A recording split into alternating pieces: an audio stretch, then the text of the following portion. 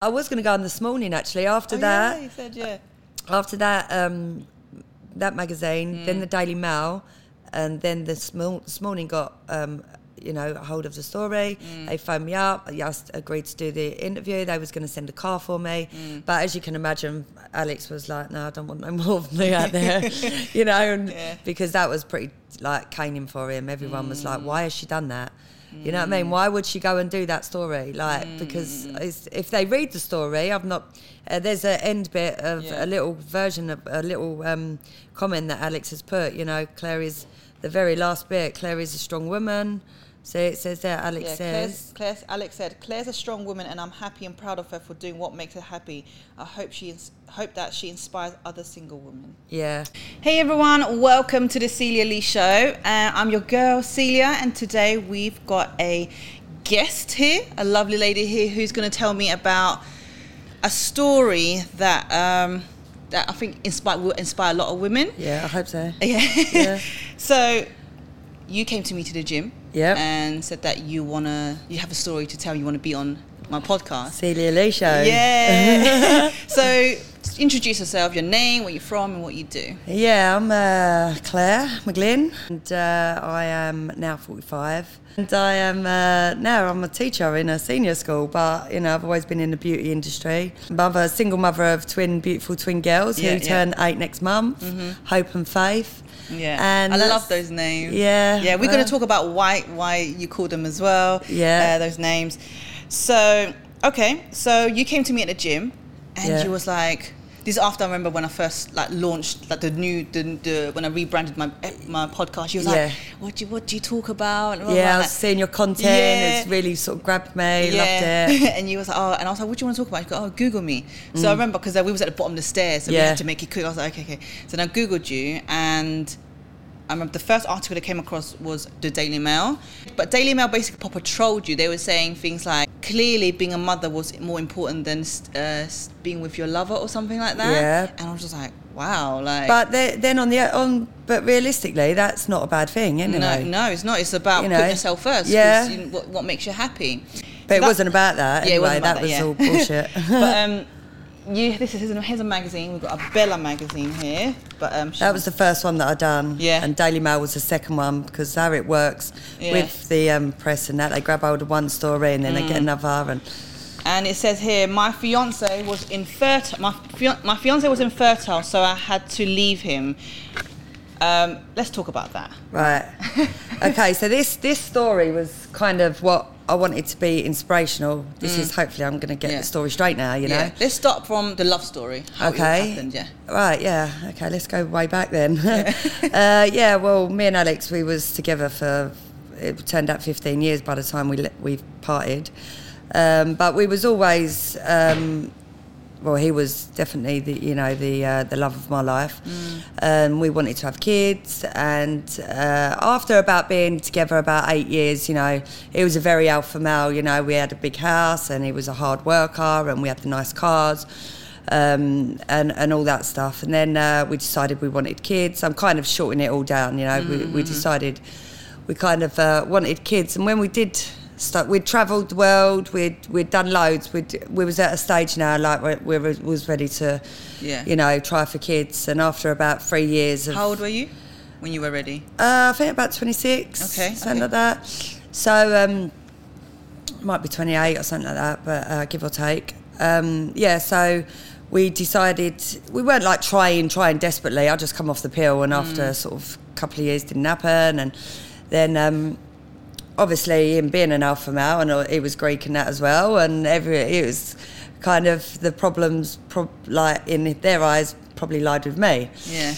Anyway, I was the first one to go and have all the tests. I had the dye put inside me to see if my tubes were blocked. I had every kind of test. Why did you have to do that first? Oh, because to see if your tubes are blocked. To see But before going back a bit, because you two just when you tried, it just weren't working. It just weren't happening. Yeah.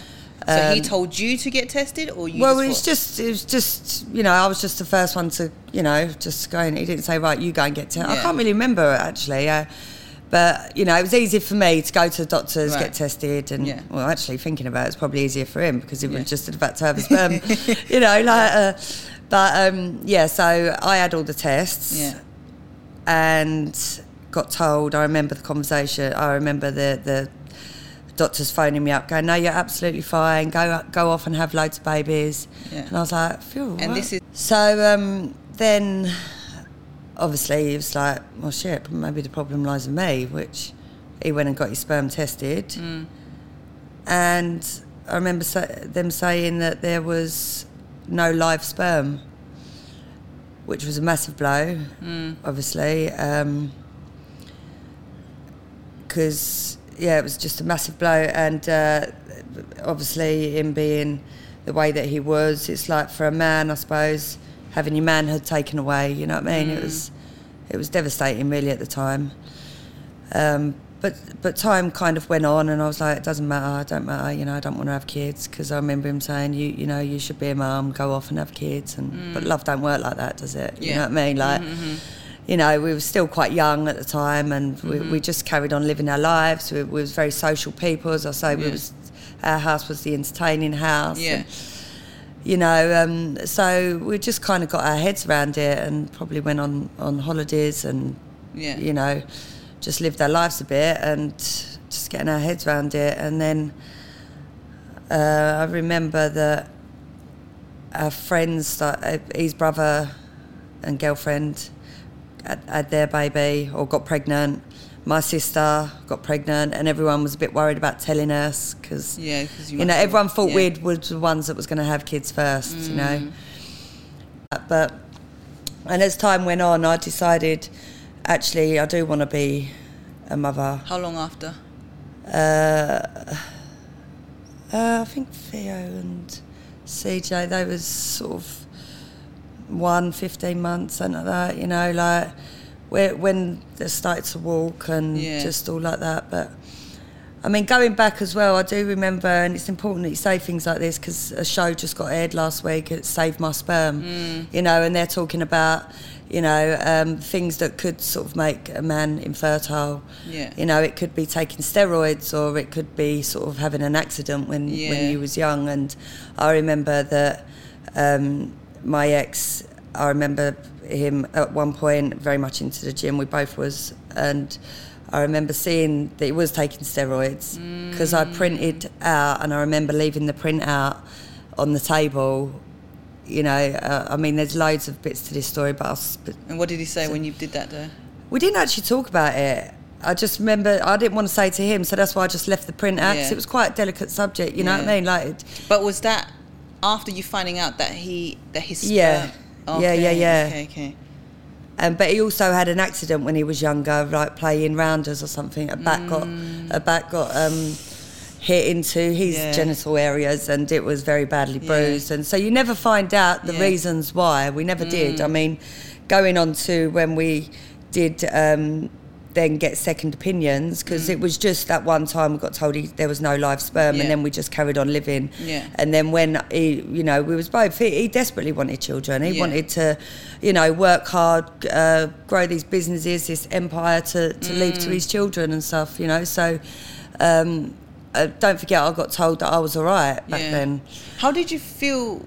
I know you said to him, don't be silly, love doesn't work like this. But through those years, how did you feel? I don't know if I thought don't know if it hit me as much as what it obviously hit him, because I thought he always had a way of making things happen. Something could work out. So, because we spoke about adoption, we actually went down that route, we made the phone calls, we had interviews. Sperm donors at the time, his brothers, offered, because you can get it from a family member, offered to, donate their sperm, but obviously it's a bit too close to home. They're quite close family. What did he say about all of that? Yeah, he said, no, that ain't going to work. I mean, I wasn't really up for that either. I weren't trying to push him in that direction. Yeah. So then tell me about, because you mentioned something about going to Cyprus. Yeah, well, we got second opinions in this country first, before we then flew to Cyprus, because his mum's best doctors in Cyprus come over. I mean, that was a little bit later on down the road, but we spent thousands going to top hospitals in London, where, we had a second opinion, and he had this sperm actually drawn out from his testicles to see if his tubes were blocked, because that was another hope, you know, that it's not coming through right his tube. So I remember going to this top London clinic, and he went off to have the operation. My mum and his mum was there as well. And I was so nervous. I remember sort of being outside the hospital, phoning up my sister, phoning up this one, that one, and just having hope and faith, you know, that this would work, you know, and hope and faith. That's why the name of the daughters. Always had hope and never give up faith. He had something to do with their names as well, but I'll go on to that. But so, and I remember, and it was wrong at the time, that the doctor, his mum and my mum was waiting in the room for him to come back up for the recovery. And the doctor come in and took one look at his face, and he said, "No, sorry, there's just no hope," which we thought it was wrong for telling us before Alex, you know. But anyway, and we was all devastated. So then, just waiting for Alex to then be wheeled into the room, coming round from his operation, and he just took one look at my face, and his face dropped again, and it was back to square one, back to the heartache, back to the losing all faith and all that. And so then, when did you break up with him? Well, before that, then we go on to sort of, you know, a year or so down the line. Right. Okay. We went then to Cyprus. He flew over to Cyprus. His mum lived in Cyprus. So he flew over to Cyprus and had some more tests, some more, you know, second opinions and stuff. And then it was a miracle. They'd found sperm. Yeah.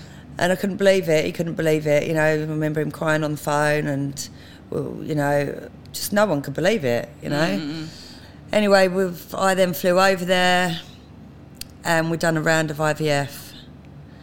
So I had to do the injections. We changed the diets and lived healthily, and you know, I had to do the injections, and they collected my eggs, and you know, in the day of insemination, you know how it works, IVF. You know, they planted the egg inside me, waited 2 weeks, went back, it didn't work. Took this pregnancy test, it didn't happen, so again back to square one, back to the blow. We come back from Cyprus and went back to our clinic that obviously knew us, because we'd been having all the tests and that there, and told them what had happened in Cyprus, and They hadn't heard of half the things they'd done in Cyprus, the tests and that, and basically done more tests on him at the time, see if things had changed. They don't kind of change if you're not producing sperm, live sperm. You're not producing live sperm. So so then they said, "Listen, nothing's changed. You're not producing. You're never going to father your own children. Stop wasting your money, basically." Then it was kind of, I think that's kind of the breakdown of the relationship, really. Yeah.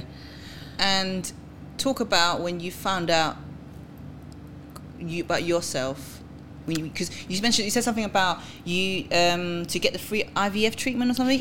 So I mean, when that sort of happened, I was still with Alex. I met someone who was my inspiration as well, because she was going through it through a mutual friend, and she was having a sperm donor. Yeah. And she's got a little boy and a little girl now, amazingly. She actually got her sperm from America. There's this site you can go on called Cytec. All the so you pay $300 and you can see all the donors, their faces, so much information. So I would sort of leave Alex. He knew what I was doing, and he's like, "I don't know how I feel about this. Maybe I'll change my mind." And I was like, "Look, I want to have a sperm donor." You know, but he said he'd support me either way. By now, how old were you? Going on, obviously, sort of, I don't know, it could be 29, 30 maybe. Okay, so I mean, I was 30, I think I was 37 when I had the girls. I was 34 when I got told that I could. So, maybe sort of 29, 30. Okay. So, you know, I was kind of doing it on my own, but we were still kind of together, living in the house and stuff. And, you know, I'd come back and say to him about these, but every donor I was looking at, I was trying to match up as close to Alex, you know what I mean? So it could So hoping that, you know, he would sort of be there and it would all sort of work out. So I was doing it for him as well, you know what I mean? Yeah. I wanted his dreams to come. I didn't want to split up with him, you know. I wanted us to live happily ever after and have kids and get married and all that, you know. So I was thinking, yeah, surely he's just going to, you know. So I was looking at donors, sperm donors on my own. And this friend of mine, Keely, she would, I'd go around to her house and we'd look through the site together, and she would talk to me about what she's doing or the donor that she's chose, and I'd go back to Alex, talk about it, and it sounds kind of weird, but it was. So in the end, did you get a sperm donor?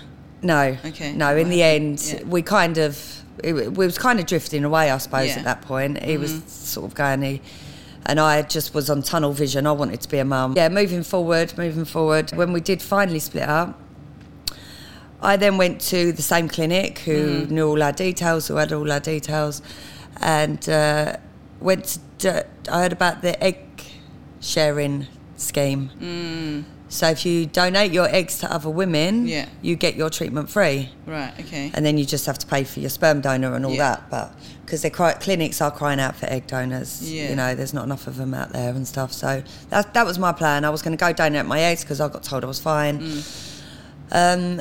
So I had all the tests. It's a blood test simply that you have first of all, and it's called an AMH, and you need to be 15 and above to be able to donate your eggs. They come back and said that mine was 0.7. What does that mean? My eggs were basically, quality or quantity was kind of no good. It would be a very, very slim chance if we used my eggs. And then that was my blow. You know. How old were you then? I was 34.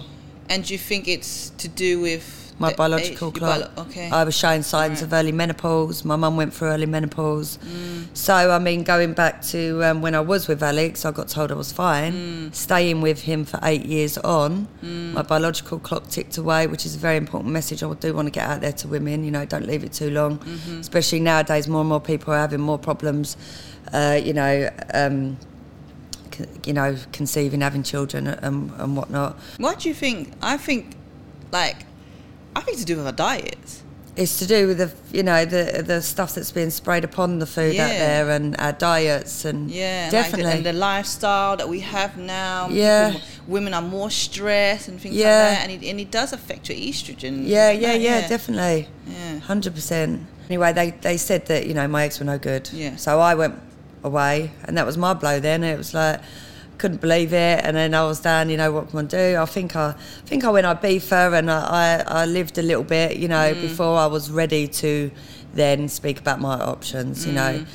A couple of years later I went, right, okay, what are my options? So I then spun around on me that I then needed to pay for a lady to have her treatment. She donated her eggs to me, and I paid for her treatment. So before I knew that I was going to do that, and they simply bring it up. They simply do it like they find the statistics of you, someone that's your height, your hair colour, your eye colour, match up and all that. So before I was ready to do it, I went to the juicing retreat to detox my body. Talk about this juicing retreat. What exactly is that? Literally, you just drink juice. You drink juice. Jason Val, I follow him and still do. You know, he's the juice master, and to detox your body. So you juice for 7 days. You go out to Portugal in these beautiful surroundings, up on the mountains, you know, and you can sit in a cocoon all day, and you can go yoga at 6 o'clock in the morning. You can do meditation at 7. You can go and have a swim. So they've got a big itinerary, you know, that you can do a full itinerary of the day. Every 2 hours you go and have your juice. You all meet up in this lovely surroundings, and you have your juice. These juices are made of, you know, all sorts of good things. Obviously the gingers that you put in there, spirulina, which is a powder form with lots of minerals and stuff, and but they also have things like avocado to thicken it up and fill you up. And so then you see, like, all these juices, then we could do it at home then, basically. If any woman out there who wants to basically detox and can do that at home. Val, the juice master, he does a 5-day detox, 7-day detox, 3-day detox, you know, like, you know, go and check him out. He's absolutely amazing, and I do believe that doing all that helped for my body to actually, you know, conceive you know, for it to work first time for me, which it did. So I was doing everything tunnel vision, you know, I was meditating, I was doing yoga, I was... and at the juice retreat, you know, I was talking about what I was doing. Yeah, I'm going to go home, I'm going to have this egg donor and a sperm donor. And I met a lady there and she's like, what are you doing? Like, I've never heard of this. You know, and I told her about it, you know, and she's like, wow, that's amazing. You know, everyone was like, amazing, you know, oh, that's brilliant, you know. Don't forget, we're in the 21st century, you don't need a man, you just need the sperm. You know, and so anyway, so we all left the retreat, and a few months later, I remember particularly this lady, Jane, her name is, we're still in contact now, and she contacted me and said, Claire, you know, I've been trying to find you, trying to get hold of you. Anyway, I found you. I've got a story of my own. I haven't stopped thinking about what you told me about what you're doing, what clinic you're at, because she lived in Birmingham, right. and my clinic's got a massive high success rate, so she travelled all the way down. She said, I've got a story of my own. I've had Which clinic is it, so people know? Yeah, it's the Hearts and Essex clinic, and I was lucky enough for it to be on my doorstep, because that can be sometimes a massive stress for people who have to travel up London to a clinic. So Hearts and Essex, it's got something like the best success rate in the country, or one of the best anyway. So she travelled down a long way and had her consultation with them. And she started her treatment before me. We met up for coffee, and now she's got twin girls as well. But she was like, you were so inspirational, you know, unless I met you on that retreat, I never would have thought about it. And so it was nice to know that my story has at least helped one person out there. Was she infertile as well, or she just... No, she didn't have an egg donor, she just had a sperm donor. How old was she? Was she an older woman or something? Yeah, she was a few years older than me, so her time was running out, I mean, it's hereditary, sort of early menopause and that, so definitely find out if your mum has gone through early menopause, because it's hereditary. My mum was 34 at the time when me and my sister are probably coming out the other end of it now, but... So, yeah, she become a mother before me. Anyway, I was ready then to go full steam ahead now, have my treatment with the clinic. So exciting times. Yeah, very. And I had the support network, was unbelievable. My friends, my family, my mum, my dad. I moved back in with my mum and dad. Where was Alex this whole time? We were still in contact, okay. You know. So he knew all of this was going to happen. He knew it was all in, and he was like, yeah, go for it. I think you should go for it. You know, you'll be amazing. You know, you was born to be a mum. You know. Also, just to confirm, because obviously, like I said in the beginning, Daily Mail said, "Oh, you left Alex because you wanted to be a mother," but the real reason wasn't that, right? No, the real reason was that So we just grew apart. Do you know what I mean? He just, I suppose, gave up hope, and he knew at the back of his head that I wanted to be a mum.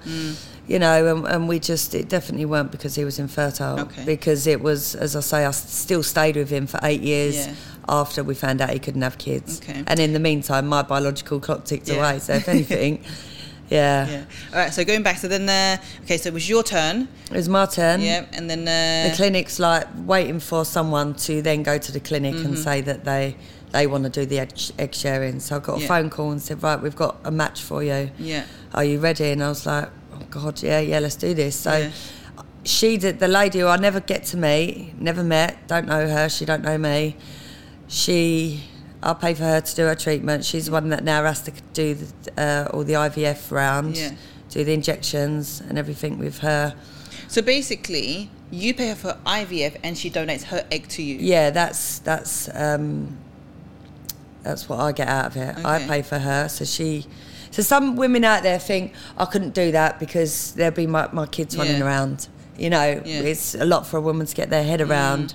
To donate your egg, you're helping another family. True. You're helping another a single woman. You know, and it is just an egg. It's not an embryo yet. It's just an egg.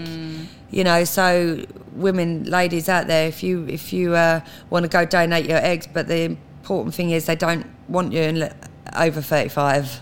You know, your eggs are kind of sort of run, so you need to be sort of younger, or even go freeze your eggs, or go and have that AMH, definitely. So then you got the treatment. Yeah. Describe the treatment. How does the process work? I just had to. So she's doing all the injections and all that. I had to have a suppository just to thicken my womb. Right.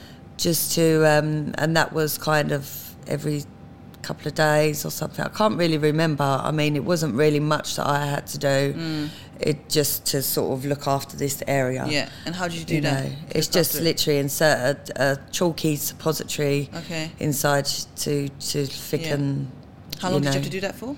Something like 7 days. Okay. This was kind of towards the end of. I mean, it's a 6-week process for her to do all of her injections. So it was kind of doing nothing for me really in the beginning until towards the end. Okay, you have to. There was probably some tablets that I had to take as well.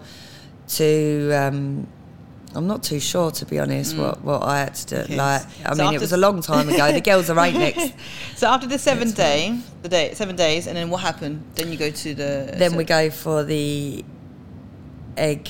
So they collect her eggs, and then there's extra things that you can have. And then what about a sperm donor? So then. Oh yeah, the sperm donor. Yeah. Going back to sperm donor, I knew that I wanted a Greek donor. Yeah. They had a brand new donor. Yeah. It was English Greek. Yeah. They had a brand new donor that's never donated before, and he was doing that in the January. And he was like, she said, we have, because, on their list, they haven't got a Greek donor, but we've got one that's donating in January. I was like, right, okay, I want it. It's weird how the universe works. Yeah, isn't it? yeah, I'm such a big believer. Yeah. So, so he was my donor. He was all ready. He'd donated. That was all done, ready to go. And then, so as for the lady, she's... So I had to do all these procedure. Prepare procedure. Uterus, Sorry, my mind keeps going. Okay. In my mind, I keep thinking back, and because it's an amazing time, but it's been so long since I've actually spoke about the story. I mean, everyone knows that where the girls have come from, but actually going back on the whole experience is. So do they do it inside of you, or do they do it in a lab? They do it in a lab. So there's extra things that you can get on top. So it's called the propel scrape. So I had the propel scrape. Basically, it was quite a painful procedure, but they scraped the lining of my womb to make embedments for the eggs to attach to. I had the embryo glue, which they dip the embryos into the glue, another sort of way to help it work. So I had all that. That was all kind of extra. But she donated 10 eggs for me, and then they said what they do is in a little dish, they had the eggs and the sperm donor. They put it under the light, and that every day she was phoning me because they take it to the blastocyst stage, which is like 5 days of making them sort of attached together. And all that. They're telling you what they're doing. So every day, we lost a couple of eggs last night. Because it could be like there's no good embryos at the end. So there's no guarantee that these two are going to take and attach and be strong enough for you to then to have inside you. So because you said she donated 10 eggs, so that means it's not always 10 eggs. Something depends how much. Yeah, you could have 6 eggs. No, she'd done well. Some people that are going through IVF, they might even have 2 eggs that the clinic's collected. They might even have 1. Let's not forget, it only does take 1. But I was lucky. I remember she had 10 eggs. Wow. So we ended up after the blastocyst stage. 6 had gone now. We've got 3 left. Then there was 2 on the day of the insemination, or the day before the insemination. Right, we've got 2 coming in tomorrow. And they didn't. Even my mum, my dad, and that didn't want me to have both put in. Are you sure? What if you end up with twins? And all right. So you can put both in, but doesn't necessarily guarantee that. Yeah, they will both work. No, no. They get, obviously one could work, both could not work. So if there was 3 that work, you put 3, you could have triplets potentially. Yeah, potentially. Okay. But because of my age, even the clinic was trying to talk me out of having 2, and I had to sign something as well to say it's my decision. I 100% want 2. Yeah. And all that. So why did you want 2 in you? I had in my head that I was going to have twins. Okay, right. I had in my head that I was going to have a light one, a dark one. I manifested it, and it worked. Absolutely have, because I've met your daughters. Yeah, definitely. Yeah. I just knew, and my attitude towards it all, and I mean, I've got my times that I was nervous and that, but I was. This was working. It's the power of believing, power of knowing. This is what I always say to people: like, what you think. Your thoughts become your reality. It's so powerful. Like, I think a lot of people think, it's a spirituality thing. Okay, it is spirituality, but it also is actually science. Yeah. What you think, the messages that the brain cells, all these messages carry messages, and they are in your cells. Yeah. And you emit that energy, and it becomes the reality. Like you said on one of your clips yesterday, if you can see your dream and you can feel it, and you see it, you keep seeing it, and it will happen. You can make it happen. Exactly. Anything you want in this life, in this world, you see it and grab it with both hands, and just make sure you just go out there and get it. Yeah. Like, it's kind of going off topic. We come back to what you're talking about. I want to quickly share this. Basically, so I did, for those who followed me know about this, I did plant medicine. I did this plant called peyote, and it's a cactus plant where the Native Americans do it. Anyway, so I did it in a ceremonial way with a group of people. Yeah. And obviously, and then you get all the psychedelic, so you start tripping. And I remember one part, the reason I'm telling you is about the manifestation, the vision. Anyway, so while I was tripping, and I was closing my eyes, I saw this vision really clear. It was just like, basically, I was in a room, in a Victorian-looking room, and it was so clear. But bear in mind, I was closing my eyes. Okay, so I saw these like nice flowery pottery, like these potteries, like looking at plates and stuff like that. Yeah, they were so clear. And the reason I'm telling you this is because the message behind it, like, it's not like there's a voice. I just knew. You just know what the message meant. Is that if you can see something really clear, it's there. It's going to be there. Yeah. It's going to happen. Mm-hmm. So that was the message. It was reminding me, as long as you see your vision clearly, and you believe it, it's going to happen. It's going to happen. Yeah. So that's the wrong supposed to say. Yeah, no, that's I've heard about all that. So all going back. So, amazing. I might have to try that one day, because I just So so you planted two eggs. Yeah, two eggs. Had to sign the form and everything. Had to sign the form to say this is your choice. We've advised you just to do one and all that. So my vision was there. No, I knew that. So then you go away and you have to go back 7 days later to have the blood test or whatever to see if you're pregnant, see if it's worked. After a couple of days, I was getting these pains in my stomach, and I just thought, they're attaching. I just know they're attaching to my body. And I was saying to my mum, I've got these really bad pains. Just like period pains. Okay. Like, it was like, and my mum's going, oh, God, don't get your hopes up, please. She's more nervous for me than what I even was. I was like, it's all right, Mum, I'm fine. I'm not getting my hopes up, but it's working, I just know. Anyway, I got to about day 5, and I remember my friend Carly being with me, and she's very like, let's go get a pregnancy test. My dad was in bed, my mum was next door with a neighbour. She's going, come on, let's just go and get it. I was like, oh no, I'm nervous, like, oh my God. I mean, don't get me wrong, I weren't like, let's go and get it and all, because, still, you just, so we went down to Tesco's, we got this pregnancy test, come home, I'd done it, and they say you should do it first thing in the morning, but this is like 7 o'clock at night. Mm-hmm. Went up, done it, straight away these blue lines come up, straight away. And I was like, oh, I can't believe it. Oh, my God. And she was like, see, oh, my God, you got twins. You got twins. I tell you, they're both taken. Look, Claire, look how dark them lines are. Definitely. I was like, oh, my God. They ran next door, told my mum. And she was like, oh, my God, like, what do you mean you've done a test? We were supposed to go to the clinic next week. Well, in a couple of days. Why have you done a test? Oh, my God, like, she's so nervous. Ran up, woke my dad up. And he's like all confused. Oh, Dad, look, I'm pregnant. And all that. Anyway, obviously I'd done sort of... So 2 lines, how do you know... Pregnant, 2 lines on a pregnancy. But how did she know it was a twin? Did she just think... Just because the line come up so prominent, I don't know, like, because obviously I've got 2 embryos inside me. So it's like an instinct thing. Yeah, okay. So it's not like, don't say twins or anything, but... so then I've probably done about 3 or 4 tests as well before the time. Anyway, I phoned the clinic the next day and I said, I've done a pregnancy test yesterday. I said, well, there you go. It's worked. Congratulations. They said there's no point in coming back for the blood test if you've done 3 or 4 pregnancy tests, because that was another 150 quid or whatever. You know, you've got the clear evidence there. So we'll cancel that appointment, and you can't tell or feel or listen to the heartbeat or anything for about 7 weeks. Till 7 weeks later is when they done a scan on my tummy and confirmed it at the clinic. And said it was twins. That it was twins.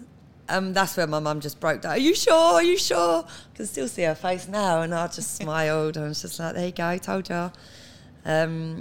Yeah, so that was the start of my pregnancy. Wow. And how was the pregnancy?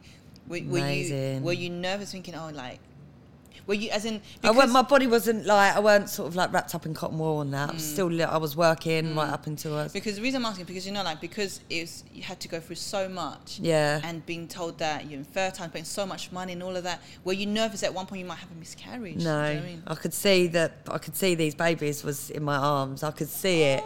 Yeah. Honestly, I could. I just, you know, I flew through pregnancy. I was just all belly, you know, from behind you. Isn't it? Yeah. Yeah. Okay, so then delivery. Talk about. Yeah. Fast forward now, you gave birth to them. Yeah. And is that Alex? Sorry. That's Alex. Yeah. He's a very handsome man. Yeah, he was. Very alpha male. Of what you've been talking about a lot lately as well. Going back to your and I suppose I'm a alpha female as well. Okay, so then how was the delivery like? Well, the pregnancy was amazing. Sailed through it. Got bigger and bigger and bigger. I loved my bump. Loved it. Just reminiscing on that as well. Missed it actually. Did you have a baby shower?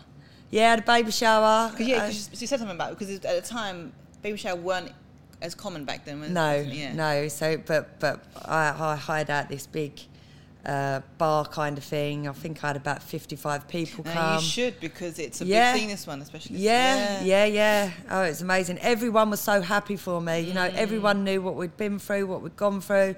You know, what I'd gone through. You know, and how desperately I wanted these. Honestly, there was so much love around. You just wouldn't believe it. And obviously all the presents and gifts and vouchers and everything helped out as well, being a single mum. So yeah, that was amazing at the baby shower. And then I didn't want to opt for a cesarean. Everyone, I wanted to go through natural birth. You know, so you had them natural? No, I didn't. In the end, I had a cesarean.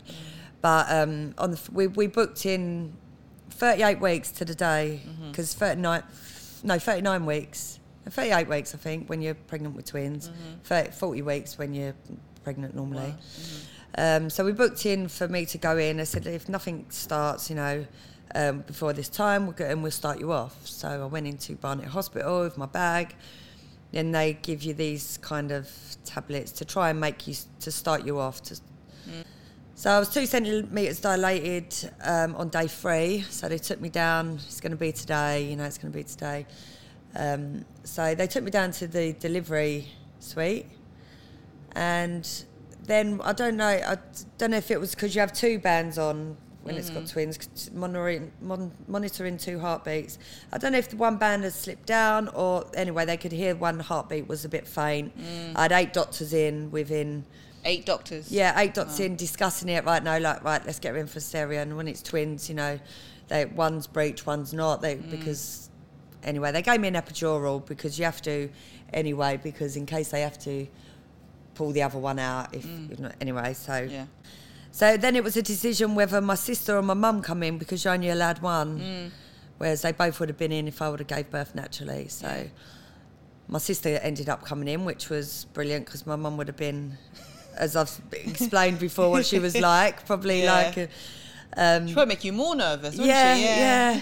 But my sister, she's the one that took the picture. She brought her phone in, she took the picture, and she was amazing. She held my hand. Aww. That was literally when they got placed into my arms, you know. Talk about the names. Yeah, Hope and Faith, during when I was pregnant. They was always going to be Grace and Eva. Okay. Because I love the name Grace, I love the name Eva. And I remember Alex saying, what do them names mean? Yeah. You know, there's no, why them names? What do they mean? You know, you want to say, yeah, you're right. What's it like? Yeah. I mean, he didn't actually pick the names, but he made me think, like, you know, you need meaningful meaning, names. And then all of a sudden I was laying there one day and I thought, Hope and Faith. Come running downstairs, said to my mum, I've got the girls' names. Because we found out what sex day was as well. Yeah. Alex actually come to a scan with me, and we found out what sex. So he was quite involved within the pregnancy and the everything. He just got scared, I suppose, when they come up and run hour from hour after all in the end, I suppose. So then, talk about the names, because then after they were born, you gave them names, but then what happened with the names? Yeah. Talk about that. Yeah, so I always knew, everyone's like, well, how are you going to choose who's Hope and who's Faith? I said, well, because I always say Hope and Faith. If you say Faith and Hope, it sounds a bit backwards to me. So I was like, Hope will come out first, that'll be Hope and Faith. That's the way it was. So that on the it's twin 1, twin 2. Yeah. So there was like, right, Hope and Faith. And as you can see, one's got blonde hair, lighter, one's darker. Yeah. So, and in my eyes, Hope is kind of a weaker name than Faith. Faith is a stronger name. Yeah. I don't want to use the word weak because none of them are certainly not weak. Do you know what I mean? So I phoned up my mum and said, no, I'm going to change them. I'm going to change them. Faith's going to be the dark-haired one. Yeah. Hope's going to be... Mum, you can't do that, oh Claire, you can't do that. I said, I can, they're my kids. I can do whatever I want. Yeah. How many days after was this? It was the next day. I spent the day, I spent the night with them. You know, I'd had a cesarean by this time, so I was in a lot of pain, you know, and couldn't sort of pick them up and feed her. I breastfed them straight away. Yeah. Like when they placed them into my hands and it was feeding time, they latched on both. I breastfed them for the first 2 years, both of them. Yeah. I used to sleep like that with them propped up, like, you know, and that's one thing I'm proud of as well. So Hope is the one with the lighter, with the like, blonde. And she was always the smallest. Okay. It was good weight, 6'1" and 5'13". So she's always the smallest. She's the blonde one. Faith is the more dominant one, the dark-haired one. And so I changed their names around, and now they are Hope and Faith, famous McGlynn twins. Everyone says to me, "What are you going to tell them when they get old?" They know, they've been in the magazines. They know that Mummy was so desperate for you. You know, I went into a clinic, I explain the ins and outs, but you know that I'm kind of out there on the web. I want them to know, like, you know, the where they come from, their background, and they can be strong, independent women. And have you met the sperm donor? No. Okay. No, the clinic holds the details because it's not anonymous in this country. Right, okay. So if they're 18, they want to know who the donor is, then they can go. Okay. Has Alex met them? Yeah. He met them, brought him loads of clothes and big bags of clothes. Nice. We met in a cafe actually, and he's seen them since. We've been over to Cyprus since. And so like basically you're still in touch and your friends? Yeah, kind of, not anymore because he's married now. Okay. He's gone off and get married and hope he's happy and whatever he's doing in his life. But he's we're not kind of in touch anymore. We are, but he was. They know who he is. Yeah. They know his mummy's ex-boyfriend, and we were trying for children, and you know, there's no bad feeling there at all. I got my dream in the end. Exactly, I was about to say. So, to wrap up, what words do you have for women out there? Don't leave it too long. Don't just take it for granted that you're you know that you're going to be all right. You're going to conceive and all that. It's the age is getting younger and younger because I hear it out there. I mean, I did buy the domain name isupportfertility.com. Oh, you did? Yeah, and I wanted, because for that story out there, I wanted anyone that's got any questions, any support they need, where my clinic is at, you know, the juice retreat or any... You know, any support or anything, then get in contact with me. You know, I'll give you any advice that I can or any help that you need. You know, it might not be much, but even just that lady Jane who I met, you know, she went to my clinic, and you know, I don't know if that's still live, that I support, because that story, the headline just took it in another sort of dimension. Do you know what I mean? And I didn't. But the egg collection scheme is very important. Yeah. You know, if you've been told you can't have kids, or you think you can't have kids, you know, go get in contact with the egg sharing team, because if you're 35 and under, you can donate your eggs to other women to help other women, and you will get your treatment free. because they're crying out for them. That's amazing, actually. Yeah. So like, there's still hope. But also, I want to say is that it can be quite scary, because to hear that, oh my God, like my body clock, you know, body clock, you know, biological clock is ticking away. But at the same time, I want to say that don't be discouraged. Like, ladies, don't be discouraged, because a lot of times, like I said earlier, the power of knowing and believing and just visualizing, and things like that. And also, I think we don't get taught this, is looking after your womb. Yeah. You know, do all of that. Definitely. Yeah, eating healthy. Yeah. You know, and also like doing yoni steam, things like that, looking after, taking care of. You can actually heal your womb. Yeah. And a lot of times, you know, we probably think, oh yeah, but like you said, your mum had early menopause, and then we get instilled this story thinking that it's going to affect us, and I'm the kind of person, I don't like that to become my reality, so I refuse to believe that would be me. So then I will rewire myself, which is basically refuse to believe that, and actually I believe I can still have babies regardless of like age. Obviously, I'm not saying like, oh, about 50 I still have babies, but do you know what I mean? Like, I'm not going to let that story, that my mum's my mother's reality to become my reality. If that makes sense. So everyone is different still, but it's if you've got a dream, go out there, get it. What's your Instagram? Claire McGlynn 1977. Thank you for coming on. No, thank you for having me. Honestly, it's been a real pleasure. I follow you. I see you in the gym. You're an amazing Pilates teacher, by the way. So you're great, and just keep sort of inspiring other women yourself. Thank you. And I hope that I have as well today. So you definitely have. Yeah, because not many people talk about this. You know? No, exactly. And I'm so happy and grateful that you want to come on my show to share this, you know. So you know. Yeah, that is it. Thank you, Celia Lee, the next Oprah Winfrey. Thank you so much. Thank you so much for watching and listening, and please show us love. Share this if you found it useful, or you think anyone can benefit from this. Please share it, and also please hit the subscribe button and like this. Thank you so much. Bye. Bye.